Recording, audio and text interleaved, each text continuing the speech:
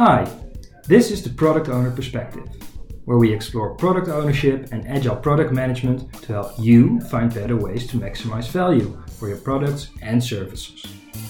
I'm your host, Sjoerd Kranendonk. Please join me in learning from our guests and feel free to ask questions that we may address in our conversations. Today we welcome Robin Schuurman. Robin is a professional Scrum trainer, agile coach and product leadership expert here at ProAwareness. So we are colleagues. However, we have not worked very much together, so I hope to learn a lot in these conversations, and I hope, of course, that you learn a lot from his insights as well. So Robin, please do us the honor and introduce yourself. So my name is Robin Schuurman. I've been an agile coach and trainer at ProAwareness for the last 3 years. And before working at ProAwareness, I've been product owner for a business intelligence solution and an employee self-service solution. And I've been a product owner for roughly 3 years. Mm-hmm. And it basically started in the time that I was still studying in Rotterdam. And I was doing research on software development methodologies in my thesis research. And so I came across all kinds of frameworks like Scrum, like Kanban, etc. And I was then studying en doing afstudeeronderzoek. Wat is dat in het Engels? Like a master's thesis, something like that? Yeah, like a master's thesis. And I was at a small internet company, and a lot of projects there ran out of time or out of budget or out of scope. So I thought, well, let's do some research on how we can do it differently. And so I came across Scrum. And after doing that research, I was pretty convinced that this was a nice way to do it differently. And so we started applying Scrum in some projects. I then moved from that internet company to a bigger firm, which was doing consultancy and software for the healthcare industry in Holland. Mm-hmm. And there I became first a project manager in the official role or function. But actually I was more a product owner. And that's where the experience started. And after doing that for a couple of years, having had a lot of challenges as a product owner, failures and learnings, but also a lot of successes. And when I became the manager of that department, we adopted Scrum in the rest of the teams. So that was the first experiences with Scrum. And after that I moved on to ProAwareness, where I've been working now for 3 years, being a professional Scrum product owner and Scrum Master trainer, and really specializing in the field of product ownership. Very nice, thank you for that introduction. Can I ask, when you made the transition from being a project manager as a function or a product mm-hmm. owner more in spirit probably and in practice, mm-hmm. To being a manager of an entire department, mm-hmm. Could you still use some product owner skills, practices in that function as well, or did you mm-hmm. temporarily step out of that practice? No, there were a lot of skills or practices I could still use, especially in the field of stakeholder management, for example. Mm-hmm. So when I was a product owner, I went to a lot of our clients for that business intelligence solution that I was developing with the team. And in order to build that solution, I had to go to a lot of customers and talk to them and get their feedback, get their mm-hmm. requirements, etc. And in that management role, I even needed it more because I was more on a strategic level working with some of our clients, of course in the management team, and stakeholder management became even more important in that role, I think, than in the product owner role. So yeah, it was very helpful. Also understanding that the feedback loop, for example, was really important. And that was really something that helped me in my management role to not define all the work up front and then build it and then finally ship it a long time later, but to actually work in short sprints and continuously develop some software and deliver it to customers. Cool. And understanding that helped a lot in the management role. Nice. And do you maybe have a short example of something that happened or that you did in your management role where that really made a difference, you believe?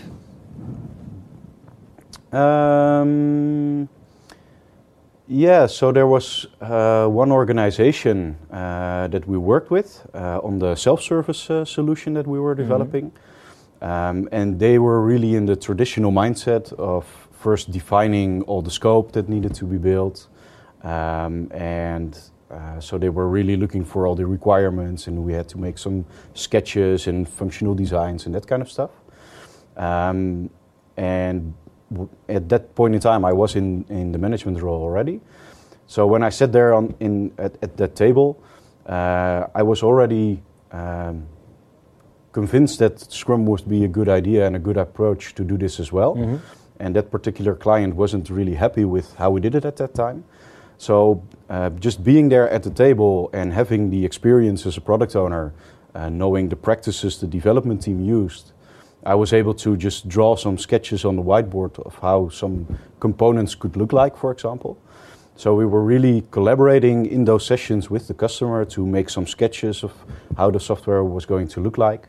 And then we were actually going to build it in the next sprint, deliver it to them, go to them again, get some feedback and change it again in the next sprint.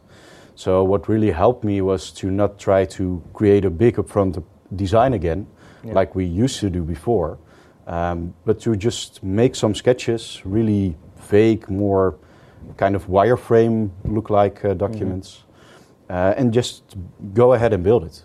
And by really delivering the software 2 weeks later, they were really able to adapt very quickly, give us some feedback, and we could deliver the software that they really needed, instead of building it all and then releasing.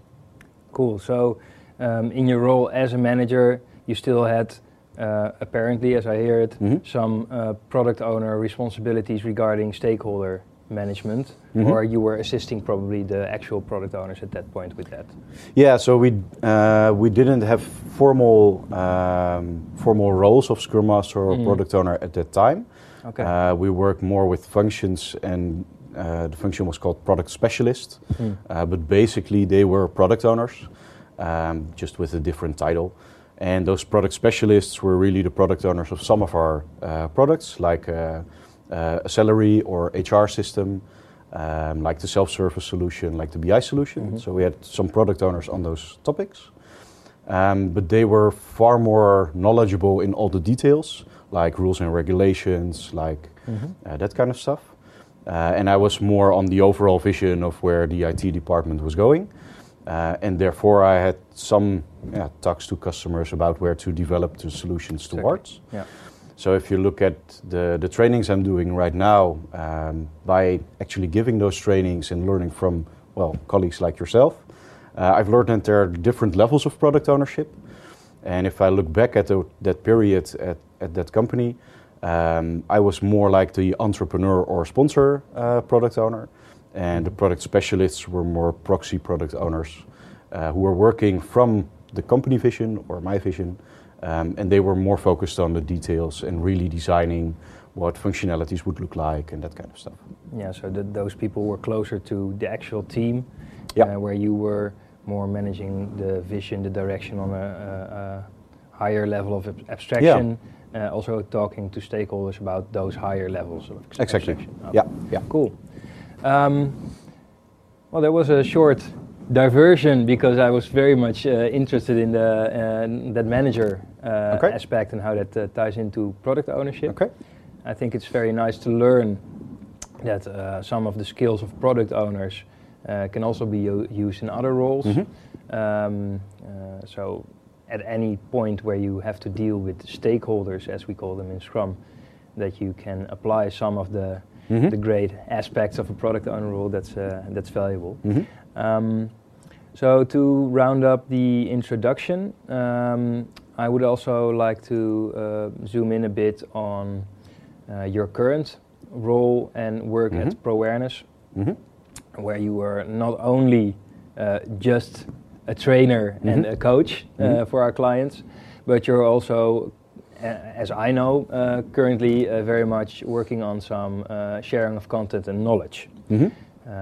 You've wrote some excellent blogs, which we will share some links in and probably also talk maybe a bit about in the roundup. But you're also working on a special project. Yeah, true. Would you like to share a bit? Of course, yeah. So what I've experienced as a very tough job as a product owner is to do stakeholder management very well. Okay. And in the time I worked as a product owner, but also as a manager, there were always a lot of pressures within the organization, partly from the internal stakeholders, like my colleague MT members, but also from our colleagues in the teams, and of course from our customers and clients. So there are a lot of different interests relating to the products. And one thing that was really hard was to actually say no. So to really maximize the value of your product, there's one thing I believe that's really important, and that is good stakeholder management. And to really maximize the value of the product, there's basically one word you have to say very often, which is no. Yes. And saying no appears to be very different for a lot of people, of course, including myself as well. So what we're doing with a colleague, I'm writing a book with Willem Vermaak, which is now under the working title 50 Shades of Nay. And it's really a book about stakeholder management and various forms of saying no. So that's a really cool project to work on. I can imagine, yeah. And I hope it will be very valuable for a lot of product owners. Since we experience, as I said, I'm a professional Scrum product owner trainer as well. And one of the questions that always pops up in our trainings is, well, how to manage stakeholders effectively? And with the sub-question, how do I say no? Yes. So, well, I hope a lot of product owners will value this. That sounds like a very valuable proposition. And we will zoom into some specific tips you have. You can already share maybe some nuggets as a teaser later on in this talk. But what I'm very curious about is, when do you plan to release this book? Yeah, so we want to release it in Q2 of this year. Okay. So before the summer holidays. That's the idea, yeah. So we're pretty far ahead. A lot of the content's been written already. We've decided which 50 Shades of No are going to be in the book. So it's coming a long way. And we're now just finalizing some chapters, adding some last content. And yeah, hopefully it will be released in Q2. Okay, very nice. We will obviously share some links and some stuff. Maybe there's already some place people can follow you on LinkedIn or whatever to stay updated. I'm expecting you to shout from the roofs, "My first book is out!" Of in course. any social media you're on. So, of course. Okay, so people can check that. Thank you. In the podcast, we normally go through a series of ways of looking at product ownership. And one of the things I often notice is when product owners start out, and we could have all types of listeners, of course, so from beginner to advanced. But when people start out, they're always pretty much focused on working with the Scrum team and how they should act in that way, especially if they come from a project management background or other backgrounds and have the first time a product owner role. So I would like to first discuss that topic with you and see if you have any insights, maybe learnings or pitfalls that you have some juicy stories on you can share in working with the Scrum team actually and finding the right responsibilities of the product owner and leaving other responsibilities to the team, for instance. So do you have can you share a bit about your view on that topic? Yeah, I really recognize the story you're saying, and it's also really correlated with the levels of product ownership I often see. And I've had some experience being a real entrepreneur product owner, also being more of a scribe product owner. And the scribe product owner is basically the starting level in my opinion. And for example, I see a lot of business analysts, for example, starting out as product owners on more of a scribe level. And in that first level, it's basically you're really collaborating a lot with the development team, so they really understand what the product is needing, in sense of what are the requirements of the product, what do we exactly need to build for the product, what do the features really need to look like, for example. So back in the days when I was a product owner, I've been in that situation, working with teams in India, for example. And one of the things I noticed there is that the development team didn't have a lot of business knowledge. So they didn't really know the market, they didn't really know the product, they didn't really know the vision where we were going to. So a lot of time I spent in that role was to really define the requirements and to really make some designs of what the features were going to look like, what the screens were going to look like. So the stakeholder management perspective was more focused on internal Scrum team to really help the development team to understand what to build, instead of on the outside world and really managing customers, etc. So that was the first role of product ownership I had. And basically I was just with the development team the entire day, sometimes going to a customer in between, but it was mostly just working with the development team, continuously giving some explanations on where to go, drawing up some sketches of what it was going to look like, helping them to discover the acceptance criteria, for example. So that was really detailed focus on what the product was going to look like. And the other aspect was more of an entrepreneur, and that was really much more high level. And in that cases, I was more explaining what I wanted the product to do, and why we needed that, or actually why our customers and users needed it, instead of really going into the acceptance criteria. So what I've noticed is as you move along through those levels of product ownership, your role really changes from being more focused on the details and really helping the development team towards really just trusting the development team that they know what they're doing and that they will come up with the best possible solution. And you basically just need to steer them in, this is what I need or what our customers need, and this is why they need it. And they'll figure it out themselves. So, if I hear you correctly, in starting out, you're more collaborating on the what and the how with the team by making sketches and acceptance criteria, and later, in your experience, when you move towards a more entrepreneur, total responsibility for the product and profit and loss and everything that goes with that, you focus more on the why, extending a bit into the what, and the how is more trust that the team can do that. Yeah, totally. And if the development team consists of experts who know their work and who know how to build a product well, and they know some of the business logic and that kind of stuff, then you don't need to focus on it so much anymore. So by moving through those levels, you can actually create time for yourself to go out and do stakeholder management on a different level. Yeah, because that's also something I hear a lot and see in the organizations that I'm coaching in, that it goes for many people I interact with, but product owners the most, I think, that they're so freaking busy.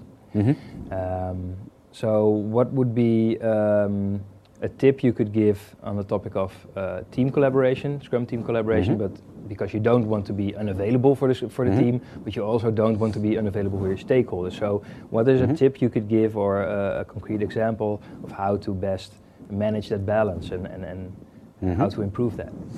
Yeah, so what I did myself was basically my working station was just always with the development team, whether I was a scribe or a entrepreneur product owner.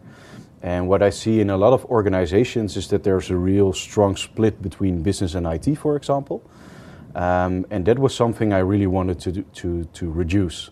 So although I was from the business part of the organization, I was always sitting with the IT team that was developing the software. So kind of the agreement we made with each other was that if I was sitting there at my desk, I was available at all times for questions or direction or whatever they needed. And if I wasn't at my station or at my working place, I was busy managing stakeholders, or I was going to customers, for example. So one of the things I always tried to do as much as possible was to attend the daily Scrum as well. Although you don't have to be there, it was always a good place to see if there were any issues or to get some insights in where the team was going to. And it offered the team some opportunities to raise issues or questions which I could answer after the daily Scrum. So that helped a lot. and make really clear agreements that they can, well, they could call me at any time, even if they were working late, for example, sometimes. So I think that was really important, to make really clear agreements, to sit with the development team instead of somewhere else, and to really show them that you're available, and make the agreement that if you're not there, then you're probably managing stakeholders or customers. Yeah. So really making it safe to be there and be away, so people don't panic or say, "Oh, we cannot work on this because Robin is not here today." Yeah, exactly. Because they know they can reach you, and from that grow probably to instead of thinking they need to have you physically available at all times, to actually realizing that they don't really need you all the time, just on the right times. Exactly. And by making this agreement, that is possible. Okay, cool. Very cool. Before we go on to the next topic, which is the topic of your book, and what you mentioned that you feel is very important, is the topic of stakeholder management.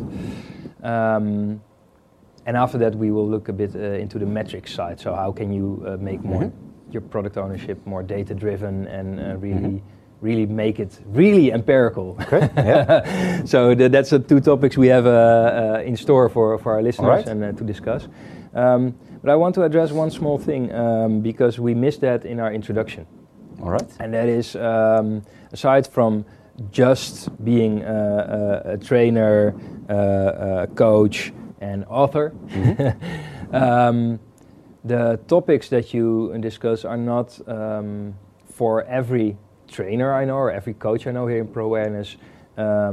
Topics not topics everyone is immediately comfortable with. And what I'm getting at is that Scrum and Agile it's their birthplaces, and what they're designed for almost are IT situations. And I know you are also a very big proponent of teaching people that are not in typical IT situations, like a marketing team or a call center, whatever, to use the knowledge of Agile way of working and specifically Scrum to make also their work better. So the things we talked about up until this point, in your opinion, are they one-on-one transferable to this context, or what would differ in regards of working with a team and being available, sketching out possible solutions, stuff like that? Okay.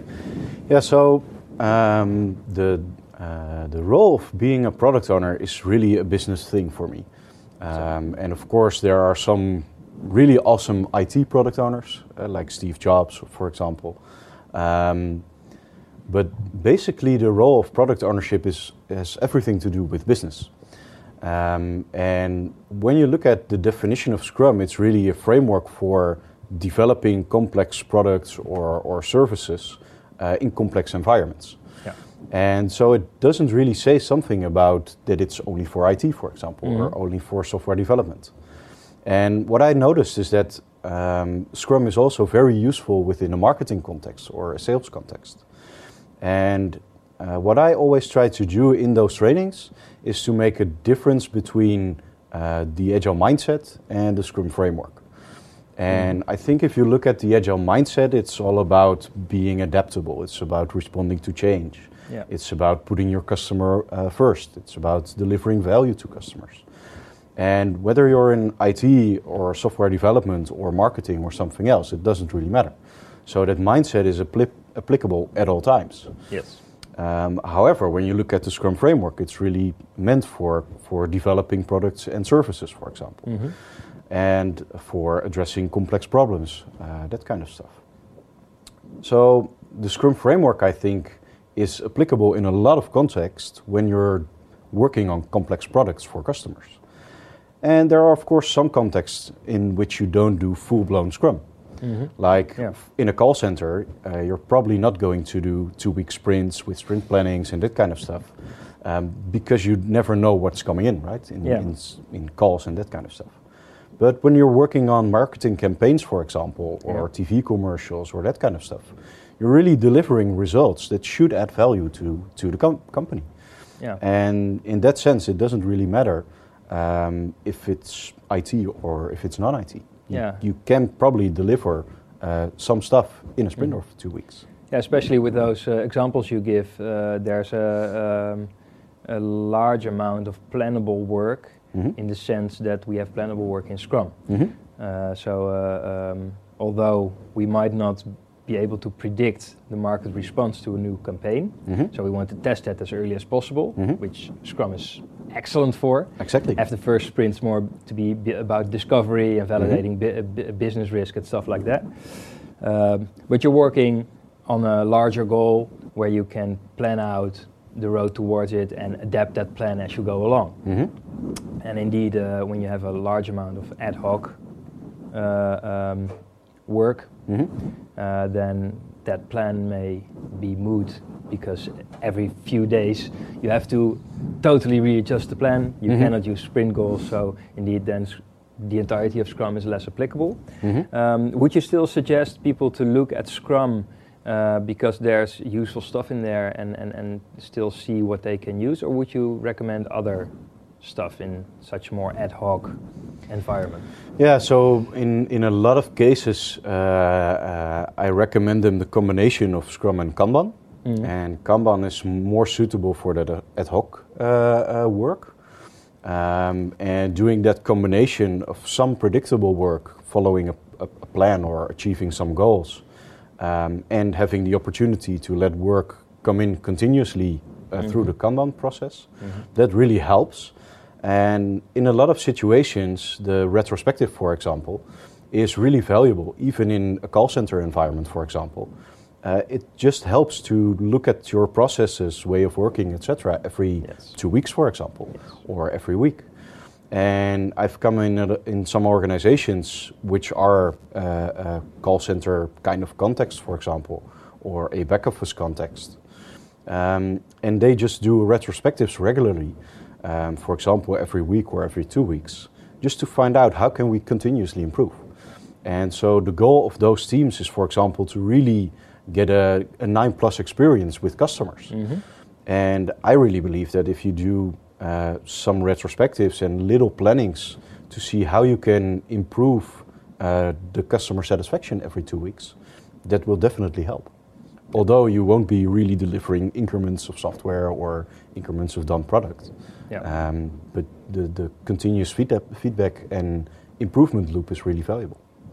Cool. So definitely look at stuff in Scrum that you can use, and then see what fits and what doesn't. Go experiment with it. Yeah, and of course be careful with the context that you're in. For a lot of teams who are in IT, who are in marketing, or who are in sales, I see them cherry picking a lot. So they do the daily Scrum 2 times a week, for example, and they think they do Scrum. Of course, that isn't the case. So if you're in the complex domain, then you should definitely do Scrum.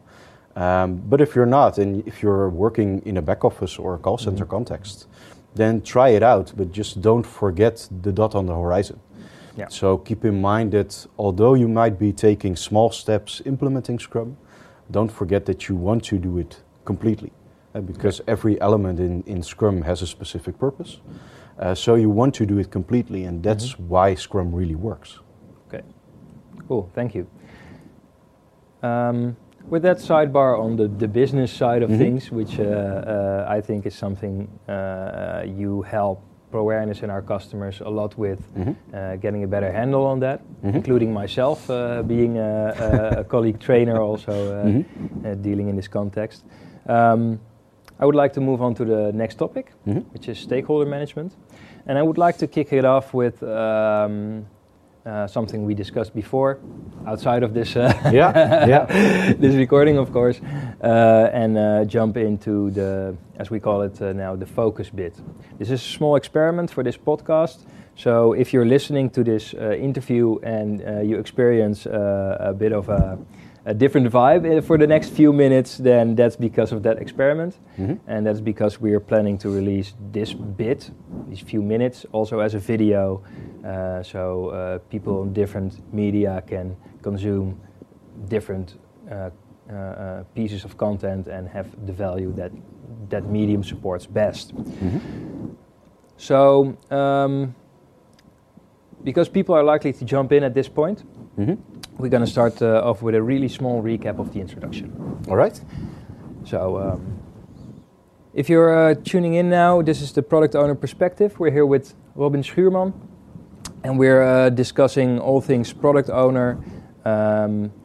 If you're very interested in what we're discussing in these few minutes, then please also look up the podcast, the audio podcast, where we are having a much deeper dive into stuff than we're doing for the video this time. In these next 5-6 minutes, we're really gonna grab one topic and hope to add value to your product ownership or other work you're doing from this knowledge we're sharing. Robin is a trainer, coach and author for ProAwareness at the moment. He's currently working on a book together with colleague Willem Vermaak, working title 50 Shades of Nay, about stakeholder management and the difficulties product owners encounter in saying no, because as we all know, when we are dealing with a lot of people that want stuff from us and our teams that we're working with, we have to manage the inflow of work, otherwise teams get overloaded. And as Henrik Nieberg says in this movie, it doesn't help jamming more paper into an already jammed printer. It will just blow up. So this is vital information on the topic of stakeholder management. So the book you're writing has 50 tips, and I would like to invite you to share one of the most important tips or the most actionable tip that people can already apply immediately after watching this video. Okay. And maybe also make them eager for more. Let's hope so, hopefully. So what can you share with us, Robin? Yeah, so indeed I'm writing a book with Willem, and it's really about stakeholder management with the title 50 Shades of No. And what we've experienced is that saying no is really difficult for a lot of product owners. So we decided to write a book on it. And it's especially hard because there are a lot of different people who are pulling on you, having all kinds of requirements, wishes and demands. So as a product owner, your main responsibility is to maximize value. And in order to maximize the value of the product, we believe that there's one thing that's really important, and that is stakeholder management. And although, of course, you have to do something with backlog management and estimating value and all that kind of stuff, I think it really comes down to managing your stakeholders well. And one of the most important things as a product owner, in order to maximize that value, is saying no. Because from all the 10 ideas that you get, there's probably one that's really valuable, and there's 9 that's, of course, all right, but it's not the most valuable thing to do. So saying no is really important, and what we think are some of the most important things to start off with is to really know who your stakeholders are. And of course that's obvious, but we see a lot of product owners who are doing a lot of stakeholder management. But if you really ask them who are your stakeholders and on which stakeholders are you spending your time, then it always appears that they, or in most cases appears, that they spend a lot of time on the least important stakeholders. So one of the most important things, I believe, is to really know your stakeholders. And one of the tools we're discussing in the book is the stakeholder map.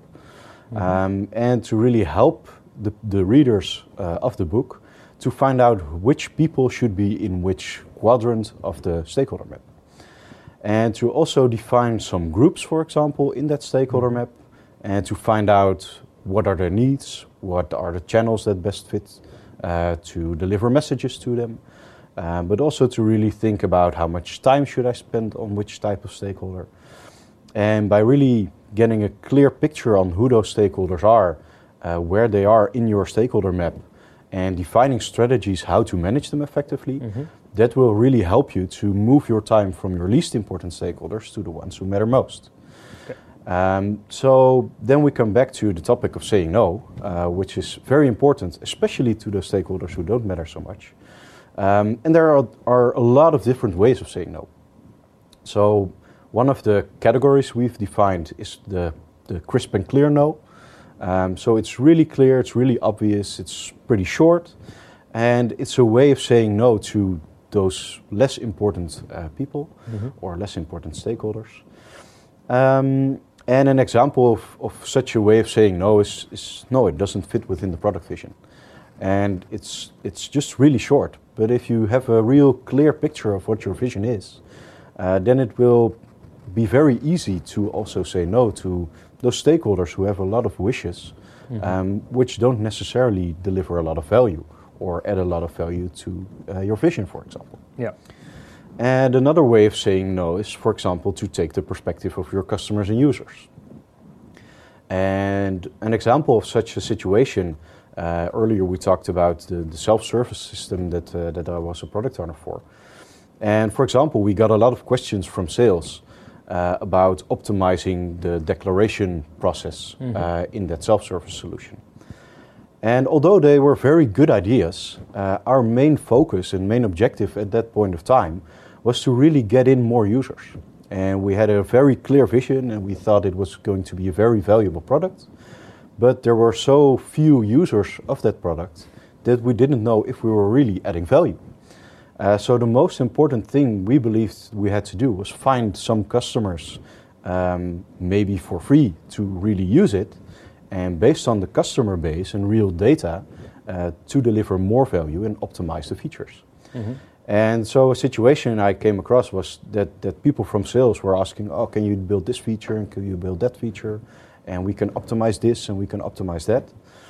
And so the shade of no we used at that time was, well, we understand that this is a valuable feature for you, but we're not going to build it since we just need more customers and users first before actually investing more money into the product. Yeah. So that's another shade of no we've used. And well, in the book we describe 48 more. Very cool. Thanks for sharing that. And let's try to pull out some essential things from what you just said, because you gave us just 2 of the 48 shades of no, but there's a lot going on here. So I think for people watching this video or listening to the podcast, it will be useful to get some highlights out of it. So to start with the first no, the crisp and clear no, you came to that point from the stakeholder map. So for making a stakeholder map, are there any resources you can advise people to look into that we can link in the video notes, or will we have to wait for the book?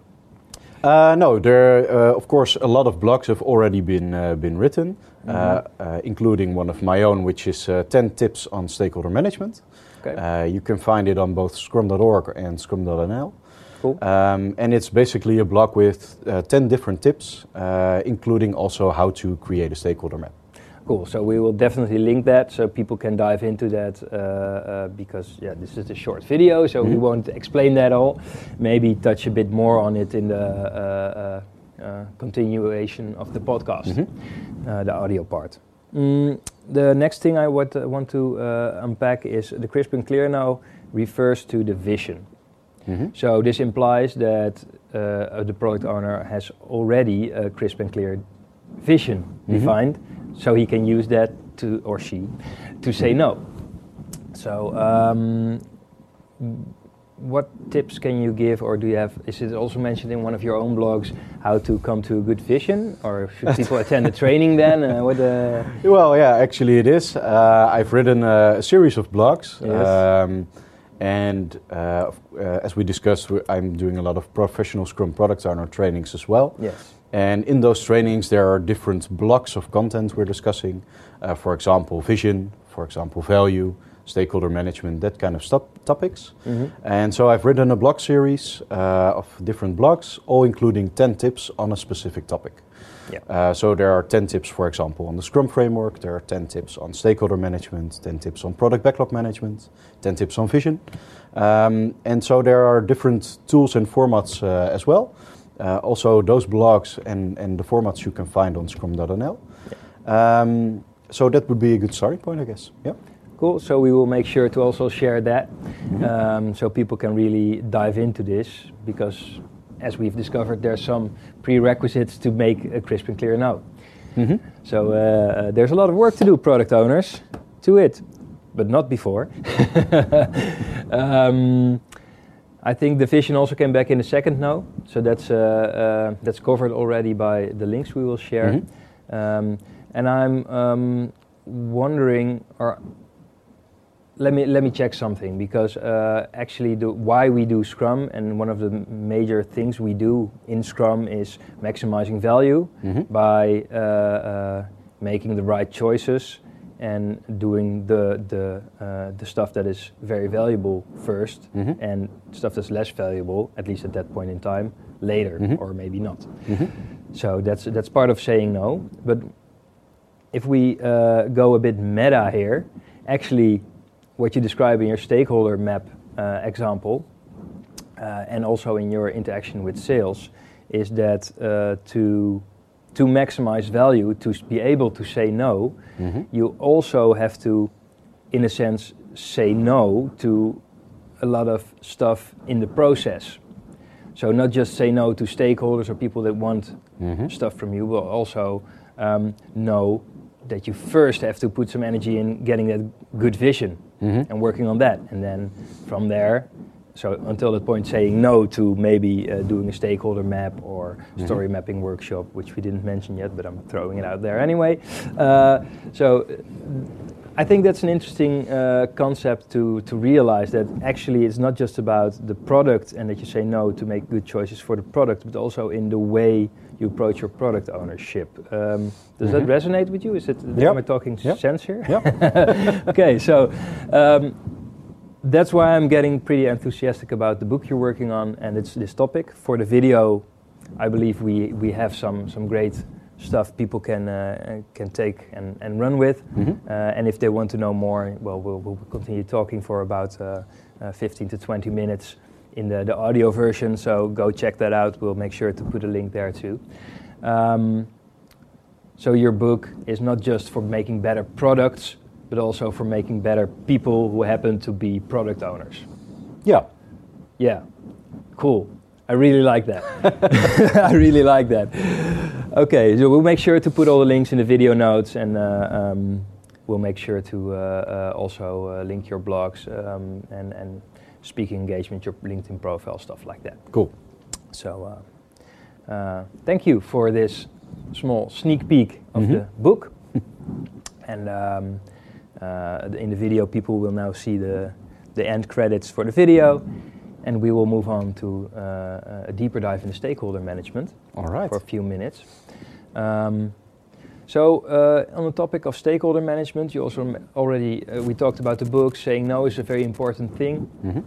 So can you give us more examples of your experience with stakeholder management, and maybe also what would be fun probably is a failure which you overcame and became a better product owner or person from this failure in regards to stakeholder management? And I see you thinking, so I'm thinking this is an interesting question. So please share something if you can. Yeah, these questions are always, of course, the hardest. What's the biggest failure you made? That's why I'm thinking. Yeah. No, of course, you're asking just for an example. Yeah, it doesn't have to be the biggest, but it's something that other people can take and learn from. Yeah, so it's not necessarily a mistake on saying no, but it is a mistake I made on stakeholder management. And one of the things we did when I was a product owner is we had a call center unit, and all the questions from customers or change requests or that kind of stuff all came in there. And when I became a product owner in that organization, we had a system that contained all those change requests and all the questions from customers, so to say. So what I did when I started as a product owner was to just deep dive into that system, to find all the bugs or features or change requests that were related to the self-service system, for example. And that kind of became the first version of the product backlog. So the basic mistake was that system was there for a couple of years already. and it contained change requests from 3-4 years ago. Oh wow! And so the first version of that product backlog included about 400 or 500 items somewhere in between. So that was the first version of the product backlog, and we started to work from there. And well, that was just a major mistake, because we didn't start off with defining the vision and testing that with our stakeholders. So that's where the stakeholder management part went wrong. But we just grabbed the box of change requests and just started to putting them into practice, to put them into the system. Instead of really defining the vision and testing it with the stakeholders and going to customers to find out what they really needed. And sometimes basically just because sales was really shouting out loud, we were working on bugs or reports that customers needed, which were asked about 3 years ago. Although when we delivered it and looked at the numbers and the usage, for example, it was only used by one client a couple of times a month. So that was where the stakeholder management part went really wrong, because we did listen a lot to sales. Of course, they come at a lot of clients, so they basically know what's going on. And yet we didn't talk to the right stakeholders, obviously, because we were delivering stuff that only one customer, who was really shouting out loud, was using. So we should have talked to many more people instead of, well, those few. So that was a big mistake in that time. Yeah, so probably the tip you just gave about the stakeholder map would have helped you there Definitely. as well, right? Yeah. I see this a lot in organizations and people I encounter in trainings as well. Just putting everything on the backlog without regard for where it originated, whatever, and then thinking, which is actually a good start to start from responsibility point of view. Oh, it's my responsibility as a product owner that I have to gather all these inputs and make sense of them and make choices, and it should be on me, which is, in a sense, a correct way of thinking about it. However, you're missing the point in that case of making the best decision possible, for which you actually need to talk to other stakeholders, find out whether stuff is still relevant, stuff like that. So I think that's a very valuable lesson here. Yeah, and it definitely impacted product backlog management, which is a responsibility, of course, directly. In the sense that managing 400 to 500 product backlog items is just not an option. No, it doesn't matter which tool you use, that many items is just too hard to comprehend. The ordering, the importance, the relevance, forecasting, anything else that might be relevant to do with it. So what I really learned from there is do stakeholder management much more effectively. So find out who the most important stakeholders are and start collaborating with them on the project vision, the strategy, the objectives, that kind of stuff, and form the product backlog from there. And the second part is just keep your backlog as long as you can manage it. And my personal guideline is about half a year is more than enough, because a lot of things will change in half a year time. But for the 500 items, it's just not doable. That's definitely too much. Yeah, definitely. So in that sense, sometimes also say no to the product backlog. Definitely, yeah. Put stuff in the trash. It will work. Yeah. And just to pinpoint one small thing here, you might, if you are really a type of person that jumps to conclude from this talk that we shouldn't listen to sales, but that's not what you're saying, right? No, definitely not. No. Sales is a very, very valuable stakeholder because they have a lot of client interactions. It's just that as a product owner, you should remember that if you get the first whiff of a new client request, you should then investigate, is this really something that should get the attention we want to give it now, or is it just for one client, whatever. There's a lot more going on than just getting the request. Yeah, definitely. Yeah. And just like you say, instead of sales, I also could have mentioned the call center or a particular client. It doesn't really matter. Yeah, exactly. You really need to have the overview of your stakeholders. Yeah, or an instance I have encountered in an organization I will not name because this can be sensitive, but that's the leading manager of the department or the CEO even has a friend who he talks to at the golf court or wherever. And then he says, "Oh well, but this feature should be in it because my friend wants to use it, and he's really enthusiastic about our app. But this is really what he needs." And then thinking, "Oh well, because CEO says it, we cannot say no." So also for that situation, I think your book will come very handy. Maybe give it even to the CEO, like read this if you have the time, or just watch a short video of Robin Schuurman explaining it. For example, Cool. Thank you for that.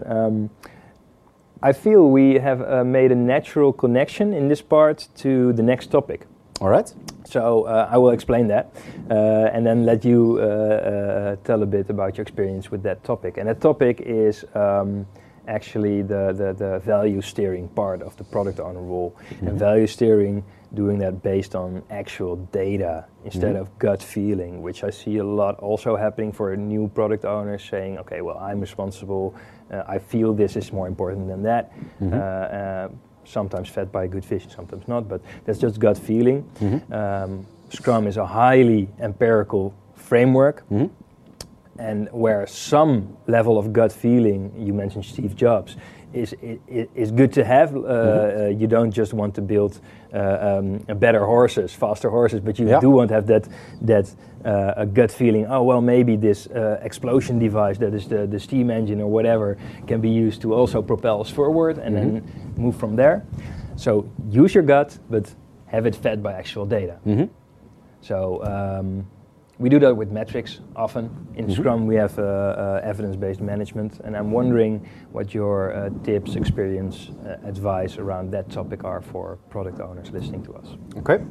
Yeah, so just like you're saying, I think a gut feeling is a very important first step. And one of the things I often do with a lot of customers is when you're estimating value for your product backlog items, is to put some jars on the table, for example, or some buckets or whatever, to put your most important features or epics from your product backlog on them. And basically with Monopoly money or poker chips or whatever, dot voting, doesn't really matter, to, based on a gut feeling, estimate where the value is actually in. And one of the things that's really hard in that situation is that you probably have a lot of different stakeholders. So for example, people from sales, from finance, from HR, etc. And they all have different interests for the product. So the first step I believe you should take as a product owner is to, based on the product vision you have, define some kind of roadmap with goals that you want to achieve. And based on that goals, you can also estimate the value of those features. So for example, when you're developing a whole new product, let's call it a software app, for example, then in those first months, for example, you probably want to generate a lot of downloads or to generate a lot of users or that kind of stuff. So in the first period, your goal would be to have more downloads, for example.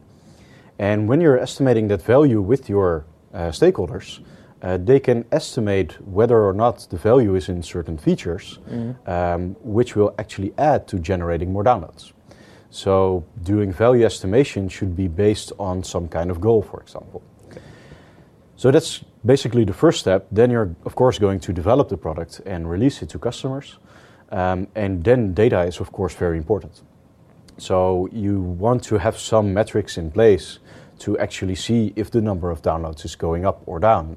You want to maybe see if the daily active users are increasing or decreasing. For example, when you're building an app which has in-app advertisements, which a lot of apps have these days, is then you probably want to have more daily active minutes of users, so that you can really see, well, if users are spending more time in the app, we can show them more advertisements, hereby increasing the revenue stream, for example.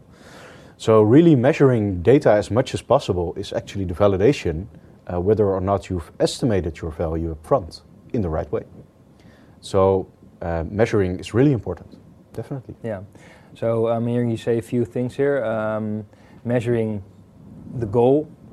You have to have a goal to be able to assign value and to prioritize your backlog or order your backlog.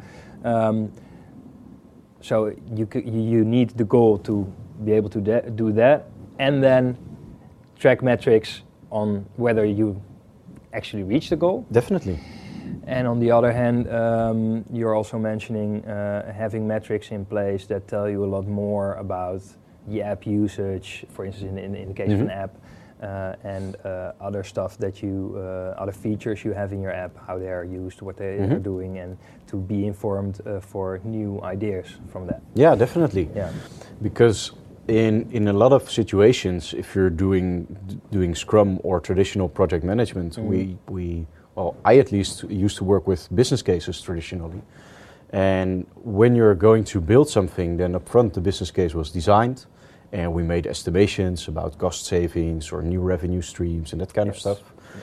But the difficulty was that we estimated it upfront, but we never measured the outcome later.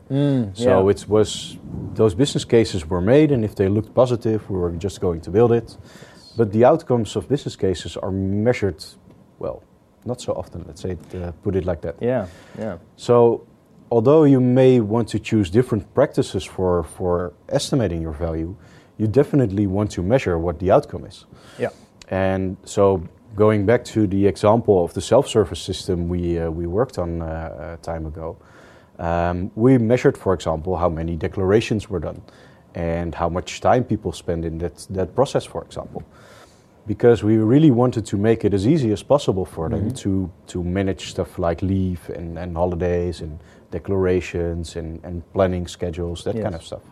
So the less time they spend in the app, the better it was, considering that our vision was to really relieve organizations from the administrative stress that they got. So less time in the app would be better in that situation. So we had to measure how much time people spend in the app, so that we could actually show organizations, look, by using this software, you will actually save this amount of money or this amount of time, for example. Yeah. So it's not only important for knowing what is valued in your product, but I think it's really valuable tool for sales as well to help them sell the product better, because you just have data to show that it works. Exactly. In this case, you reach the same goals that other apps maybe also be able to deliver, but in less time. So there's a lot of value in that. Yeah, definitely. Winning time is always a good thing. Yes. Yeah, I think so. Cool. And I want to highlight one other metric to round this off. Because what you said in the stakeholder management part, the example you gave that you were building stuff for just one stakeholder, essentially one user, that's also something that we see a lot, that you just don't know about the usage of the features of your product, and therefore are putting the effort in the wrong places, which we don't want, because that's wasteful, right? Definitely. So another metric you could use in that case is the feature usage or something like that. You could track that. That's really, for software, really easy to build in. For non-software environments, sometimes it's a bit harder to get there. You probably have to ask customers which parts of your service they value most or use most. But that's really essential, in my opinion, to know if you're investing in the right parts and developing the right stuff. Yeah, but also I believe that for example, we're doing a lot of trainings, of course, and a really agile example, in my opinion, is we were developing a new training, and we have a lot of knowledge and experience in practice. So the material for the content, for the content of the training was already in the heads of some people. Yeah. But instead of really developing the training with the program and content and slide decks and all that kind of stuff, instead of really doing a lot of effort first, we just put on a text on the website. So it was a marketing activity we were going to do. And by doing that activity, some people subscribed to the training. Yeah. And by putting a billboard besides the road, we saw that increasing. And instead of doing all the work up front, you can also just, sell yourself into trouble, as we like to call it, and just see if you can fill up a training, and if it worked, then you can actually develop it.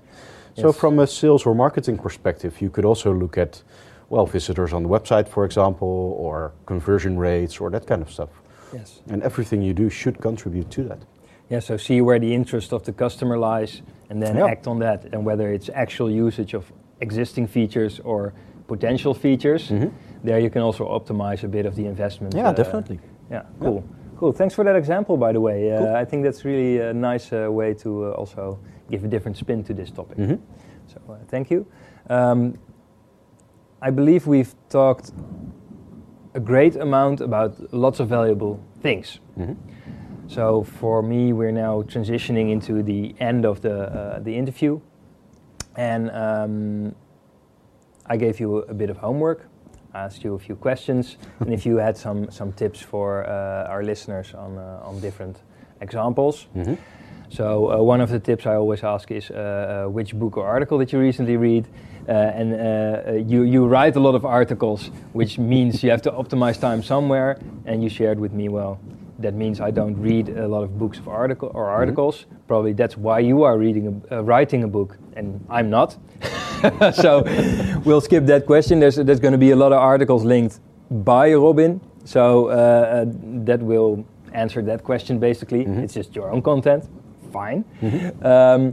But there were also 2 other questions to which you had pretty interesting ideas. Mm-hmm. So I would like you to first share about your favorite product or products and why they are so great. Yeah, so do you want to know about a product that I've worked on, or just a product that I like a lot? A product, because I think if you can give an example that people can recognize and mm-hmm. explain why it is so great, it will help them identify that maybe in their own situation as well. So just see you as a product owner, an expert on product ownership, mm-hmm.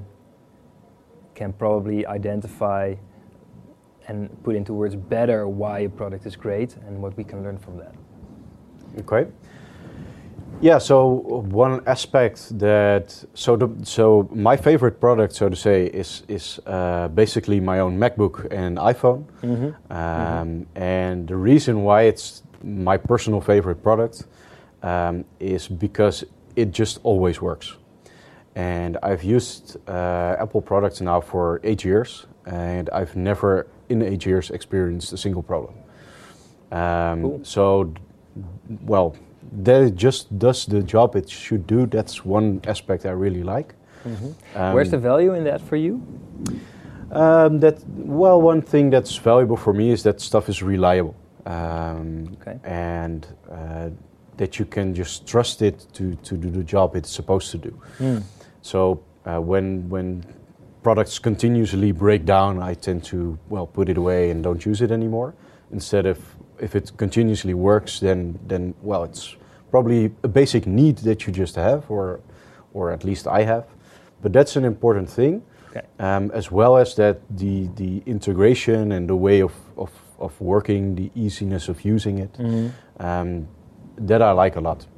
Yeah. And there. In for example, Windows computers, it's also integrated nowadays. But the way you can use your fingers to swap from one item to another on such a MacBook, mm-hmm. that just works really intuitive.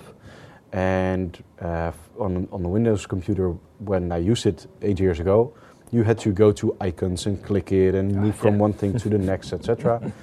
Whilst on the MacBook, you just swiped your fingers around and you were, in a new program within a second. Mm-hmm. So it also saved me a lot of time. Time savings again. Yeah, so a bit of efficiency, easy to use. That was really helpful. Okay. So what would be the takeaway to product owners developing their own product or service, which they can apply to their backlog ordering, their stakeholder management, their maximizing value? Mm-hmm. Yeah, I think that when I look at how product owners estimate a lot of product backlog items, mm-hmm. In many organizations, law and regulation stuff always comes first, which maybe isn't so strange. But after that, it's most of the time about cost savings or it's about profit. Mm-hmm. And that, of course, is really valuable. But I believe that product owners should also consider the aspect of easiness of use of the product, for example. Yes. And of course, that's also something that comes from the designs and the way the development team builds a product. Uh-huh. But easiness of usage is something I value a lot in the products I use a lot. So I think that's something that they should consider. Yeah, and which is often forgotten under pressure of all these other things happening.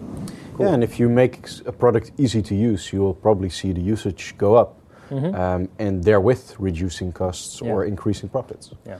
So invest some experiments in this direction, track the metrics as we discussed, the proper metrics for it, and prove that there's value in the ease of use. Which our gut feeling and experience, personal experience already tells us might be valuable. Yeah, cool. That's very nice, thank you. And then to round off, I think this is a great way to end this podcast because we talk a lot about product ownership. Product owner is a role in Scrum. So the other question I asked you, what is the most important part of the Scrum Guide you believe you want to share, or maybe the thing, if you say there's nothing important in the Scrum Guide because Scrum is horrible, you think is most wrong in the Scrum Guide. So pick your answer and share please with us what you feel is the most important thing. Yeah, so I think, of course, since this is about product ownership, I especially took a look at a section about the product owner. Great. And one of the most important things I believe in that section about the product owner is that the product owner is one sole person and not a committee, and that people in the organization need to respect the product owner's decisions. Yes. And maybe that's not necessarily a tip for the product owners that are listening, but more for the organizations or managers or other people in organizations listening. That the way we look at product ownership in many organizations is that the role is not as mature as it should be. Yeah. And if you're really considering the product owner as kind of a mini CEO, a entrepreneur, and if you respect his or her decisions and see him or her as the sole person who is profit and loss responsible for a product, for example, then the product owner becomes a different person, I think. And you need to have a different perspective on that role. Great. So that would be the most important thing about the Scrum Guide, I believe. And I hope that if more organizations embrace that idea, that the role of product owners will mature and, they can grow more onto an entrepreneur kind of role. Great, and I really like the use of the word perspective in that that part. You did that very nicely. I didn't instruct you, but that's one of the reasons why I call this the product owner perspective, because it's all about the way you look at things, the way you approach things, and I believe that everything we talked about will support product owners. So everything we talked about in this entire hour, I think we are at that point. Something like now, that, will help product owners become better product owners, growing towards it, entrepreneur type of mandate, and especially the book you're currently working on with Willem will probably also help them, because if they become better at saying no and better at people listening to them saying no, accepting it, because respecting the decisions, saying it and actually getting listened to are two different things sometimes. But this will help any organization wanting to improve using Scrum and make better decisions and have a better working environment, basically. So thank you very much for that. Yeah, thank you for the great questions. Yes, I really appreciated all your answers. I hope the people listening and the people having watched the video like it as well. And since we're experimenting with a new format, having that weird feeling for now, because it's the first time, break in the middle where we switch to video mode. I'm doing air quotes, but now we're in the audio mode, so no one sees it.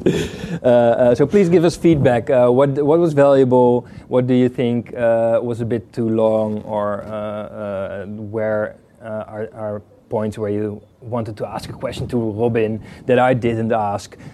You can still connect to Robin and ask him, but also tell me, so I become better at this and delivering value to you through this podcast. So please give us feedback. Please tell us what you like. Please tell us what you would like to hear. And thank you very much, Robin. We will link all your details in the audio and video podcast. And let's hope people find you and also go read your book, because I'm very excited. Yeah, I definitely hope myself. So. Yeah. Cool. Thank you very much. Thank you. And for the listeners at home, hope to be able to speak to you another time. Goodbye. Please connect with Sjoerd on LinkedIn, tweet at us at @PO_podcast, and add Sjoerd or shoot a mail at s.kranendonk@proawareness.nl. Audio and video recording at ProAwareness Studio Delft by Matthijs van Vliet. Audio podcast editing by Sjoerd Kranendonk. Video editing and production by Matthijs van Vliet. Music from Kevin MacLeod in Comtech.com under Creative Commons by Attribution 3.0 license. Thanks again for listening and please keep maximizing that value.